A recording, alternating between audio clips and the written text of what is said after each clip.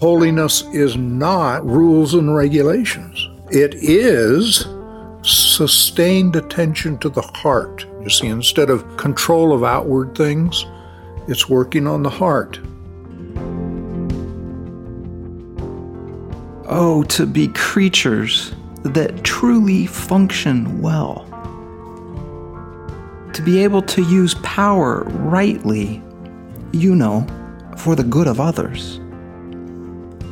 Learning to become comfortable in good rather than comfortable in dysfunction. To be the type of people who are truly able to do what needs to be done when it needs to be done.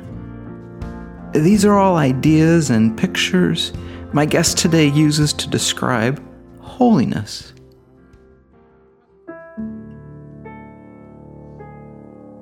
Holiness. It's one of many words in Western Christianity that's good to occasionally return to and clarify. Shake off some of the distortions or abuses our society so often associates it with. You'll notice this month at Renovare, our podcast and web content will focus around the Christian tradition of holiness. And in order to help kick things off, I'm glad to offer this conversation with Richard Foster, my father and author of the book that gives language and depth to understanding the 6 great historical Christian traditions, streams of living water. My name is Nathan Foster, and welcome to the Renovare podcast.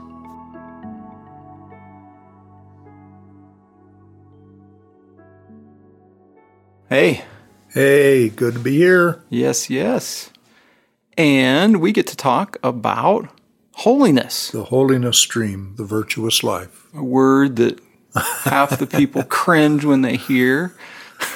That's why we need to know right at the outset that holiness, that tradition, simply means to function well, to be able to do what needs to be done when it needs to be done. That's the holiness tradition. There's a word, arete, that enters our New Testaments from a long history in Greek thought and culture. We translate it as virtue, and virtue just means to function well. That's what it means. That's what arete is. It's well functioning. There's, a lot more to it, but that's the basic idea. Functioning as humans were intended to function? Mm-hmm. Exactly. And see, it's so important to see it because we're so accustomed in our day to dysfunction. It's the normality of dysfunction. So the idea of a human being actually functioning well, now that deals with habits, all kinds of things. Virtue really is good habits that we can rely upon to make our lives work, to function. And vice, of course, are bad habits we can rely upon to make our lives not work or be dysfunctional.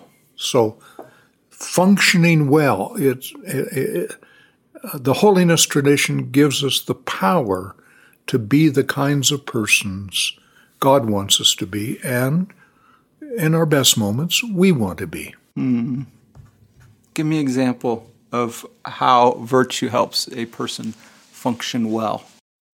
Well, they're able, they are response-able, okay? They're able to respond to a situation appropriately. Come up into a situation where maybe the dysfunctional, or as we might say, normal response would be angerness. Think of road rage. Mm-hmm. That's dysfunction. And holiness tradition allows us to function in a different way, in a peace-filled way, in a loving way. A productive way that doesn't have consequences we don't want to. That doesn't destroy us. That's the idea of functioning well. or in our home. We learn habits that are healthy and good and relating to our different members in a family. I mean, think of so many, even, so many murders and stuff happen right there in the family because they can't function well with each other. You mentioned power. Mm-hmm. How does power fit into holiness? It is right use of power for the good of human beings and not to manipulate or control or manage anything. Well, wait a minute. Let me back up a minute. We got to know what holiness is not as well as what it is. Okay. It is not legalism. It is not rules and regulations. It is sustained attention to the heart, the source of the action. You see, instead of outward control of outward things, it's working on the heart. Holiness is not otherworldliness. Holiness is world affirming, everyday life. World affirming? We affirm the world as a good thing. What about in its sickness and well, indeed, there's all that dysfunction and sickness, but we point the world, we point ourselves, we point our neighbors to a different way. A life-affirming way, always life-affirming, not death-affirming. Oh, there's a helpful piece is to look at actions and do they end in life or do they end in exactly death? Gossip, for example, tears people down. Ends in death, ends in destruction. Legalisms end in destroying people. Mm-hmm. Think of how religion, when it goes bad, it's about as bad as you can get. Yeah. Holiness is not a consuming asceticism. So all these practices that just punish the body or whatever. Standing on a pole. Yeah. Living on a pole for 20 years is Simon not holy. Stylites. Holiness is bodily spirituality. It affirms the goodness of the human body and seeks to bring it into a working, harmonious relationship with the Spirit. So then, in the holiness tradition, it utilizes appropriate spiritual disciplines for training the body, the mind, the spirit. Holiness is not works righteousness. Unpack that one. Oh, see, if you have this idea that I'm earning my way toward God, you're just going to destroy everything. Mm-hmm. Grace is opposed to works, but it's not opposed to effort. So holiness involves effort, striving to enter in at the narrow gate, if you will, as Jesus put it. Holiness is not perfectionism, but holiness is progress. You see that? We replace the notion of perfectionism with progress, that we can move forward. Does it make sense? It does. So, the best way to become holy then is to grit our teeth and make sure we're doing all the behaviors that work. We do train, but the training is for the heart. It's not to control outward things. It's to bring into the deep recesses of the heart a responsiveness toward God and toward the good. Toward the good, always that. And we learn to become comfortable in the good. Exactly. Because, like I said, we're so accustomed to dysfunction that when we see function, it scares us. I mean, it's just, and people get really comfortable in their dysfunction. But we need to help people see how good rightness is. Yeah. To do the right thing is actually good. It's alluring. Yeah. I'm thinking about the practice of lying and how lies, they're never helpful. They set up traps, don't they? I mean, you lie upon lie because you're covering up other lies. Mm-hmm. And it's just a trap. No? And people do it because it works, right? People end up believing you. Yeah, it works for a time. But telling the truth, letting your yes be yes, your no be no, plain speech, that works well. Mm-hmm. That functions well. And it will work in the long time well. Mm-hmm. A perpetual liar, think of how people look at that. They'll never trust what the person says, even if they're saying a right thing or a good thing. They've given up their power. That's right.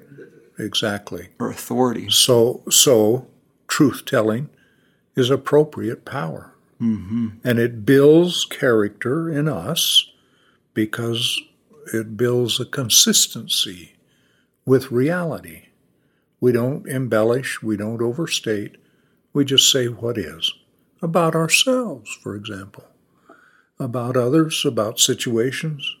We don't have to, if we just speak the truth lovingly, kindly, it will have a good effect. Freedom. Holiness is freedom. Right. Freedom. There you go. And it produces in us an inward character that can do the right thing on the spur of the moment. You don't have to think about it particularly because you have built deeply ingrained habits. The old term was theologia habitus, the theology which produces habits, right habits, good habits, that will become deeply ingrained into the mind, into the heart, into the spirit, so that when we're on the spot, we can respond appropriately. Mm-hmm. So it's pretty simple, really. And people get all worked up about it, but that's the holiness tradition.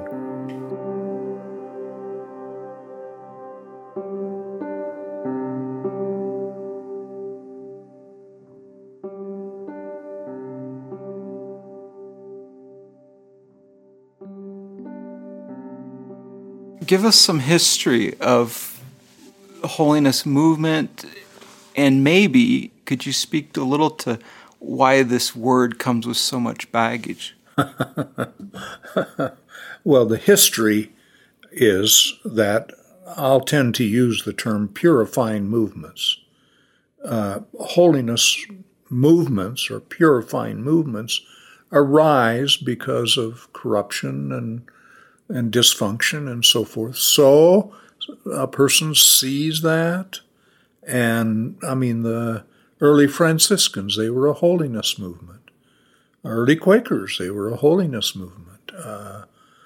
So many, and when you see that and they shine like great lights, the brethren of the common life, there was a holiness movement. Methodism, in its early days, was a holiness movement. Now it's lost some of that, but that's what it was, and it was seeking to purify or to bring order to corruption or distortion. The reason it carries baggage or bad names is how quickly it can be abused and misused and turned into the most god-awful legalisms. And they think of that as holiness. That's not holiness. It's the distortion of right holiness. So, and it's true with all of these traditions. There are baggages because of the misuse and abuse of the tradition. And the big piece is when we're no longer dealing with issues of the heart, but issues of the external. Right. Control over externals, often involving manipulative control of other people. When you see that, you know that is a gross distortion of the holiness tradition. And my counsel to people is, when they see that kind of legalism, run like crazy. I mean, you don't want to be a part of it. You just... Toxic. It is. That's the right word. It's toxic. The holiness tradition is holding before us the ultimate goal of the Christian life. It's this ever conformity to the ways of God, don't you think? Mm-hmm. And then that's part of our formation to where then these become natural things. They become automatic responses. That is deeply what they used to call holy habits. Mm-hmm. The deeply ingrained habit structures that will respond appropriately when you're faced with a situation. So how do we grow in our holiness then? Well, first we start by training. I mean, pretty simple. Mm-hmm. We do this with children all the time. We help them to train in certain things. Mm-hmm. To develop, I'm just taking something, habits of cleanliness. Wash your hands. Okay, you learn, until that becomes a deeply ingrained habit, you don't have to think about it. Mm-hmm. You just do it. Well, it's the same thing in the spiritual life, in the development of holy habit. You simply begin by training, and the classical disciplines of the spiritual life. I wrote a book about that. And celebration of discipline. Yeah, right. Did you? And those are just good training tools. So just disciplines in and of themselves help us grow in holiness? Are there specific, do you ever, like if I want to work on anger, are there exactly humility, are there practices? Yes, of course there are. If you want to deal with pride, take up the discipline of service. If you want to deal with anger, take up disciplines of fasting, because that teaches the body, teaches the mind that we don't have to get our own way about everything. Mm-hmm. It's so simple. How about worry? I would take up celebration as a discipline to help with worry. Learn to laugh. Learn to go walking and leaping and praising God. Play, exactly. Play as play. Don't try to make it something special. Just that will help worry. What about hurry? There's where we have dysfunction in our society, isn't it? For sure. That's why solitude is one of the deepest disciplines of the Spirit. Because it first of all teaches us that we're not in charge of the universe. And we learn to let go. The world gets on fine without my rushing around, huh? Exactly. And see, these are not hard to think about. All you have to do is just think about what a spiritual discipline does and how we can be set free. Mm-hmm. Evagrius of Ponticus, some call him Evagrius, use that pronunciation, but he did the 8 deadly thoughts, but he also paralleled that with 8 godly virtues. Mm-hmm. And now soon you're talking about the virtues, you're talking about contrasting. And the 8 deadly thoughts of Evagrius has kind of come down to us today as the 7 deadly sins. But the interesting thing, and the thing it's important to work on, is the godly virtues that help us. See, the people love to write about the 7 deadly sins. It's kind of fun to write about sin. It's, but here the key is making virtue appealing. Mm-hmm. This is one of the things that was so wonderful about C.S. Lewis in his Narnia stories, was to personify ultimate goodness in Aslan the lion. It just astonishes us because it's so hard for us, it seems, to make virtue appealing. It's boring, huh? Yeah, that's what they tend to think. Yeah, of course. But when you find a really good person, a really holy person, oh man, this is a person you hang around with. Yeah. Because they're robust, they'll often laugh a lot, or have a lot of humor in them, and they're constantly, not taking themselves so seriously.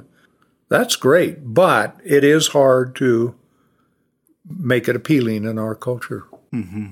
I found it helpful when we had Rebecca DeYoung about the 7 deadly sins, and thinking of them as distortions of love, distortions of desire, that good desires that have been turned destructive, warped, and twisted. Yeah. Exactly. Desire itself is not a bad thing. It's that it's been twisted. But we want to learn to desire the good. That's why in that little Shaker song about simplicity, that we are to turn till we turn round right, goes the song. That is, that our desires have been twisted, and we need to untwist. They curved inward. Right, in on ourselves.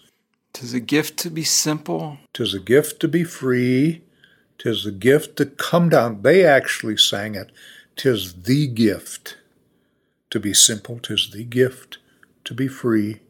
Now, most people today say 'tis a gift. Did they mean it like this is the gift? They did, in fact. The top. The top. Now, I'm not all that convinced of that, but that's the way 'tis a gift to be simple. 'Tis a gift to be free. 'Tis a gift to come down where we ought to be, and when we find ourselves in a place that is right, we will be in a valley of love and delight. When true simplicity is gained, to bow and to bend we shan't be ashamed, to turn, see, that's untwisting, to turn, will be our delight, till by turning, we come round right. And they would dance to that. Well, I've seen you dance. I've done it. Yeah, it's pretty. It's actually kind of fun. It's kind of a fun dance. And if you're like me and pretty awkward, that makes it all the more fun. Because with that dance, you don't have to. You don't have to be a great dancer. You just Boy, just in terms of songs, the depth in that song. Oh, is a teaching. It is a whole teaching.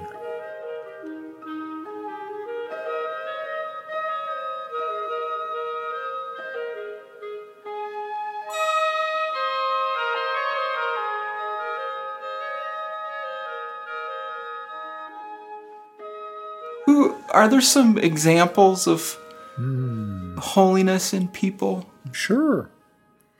I mean, Bonhoeffer was a great example of holiness, and he worked at purifying the German church. You see, these holiness movements are purifying movements. Teresa of Avila, that was a purifying movement, and she was a delight. when you read about it at least, these people shine. Goodness.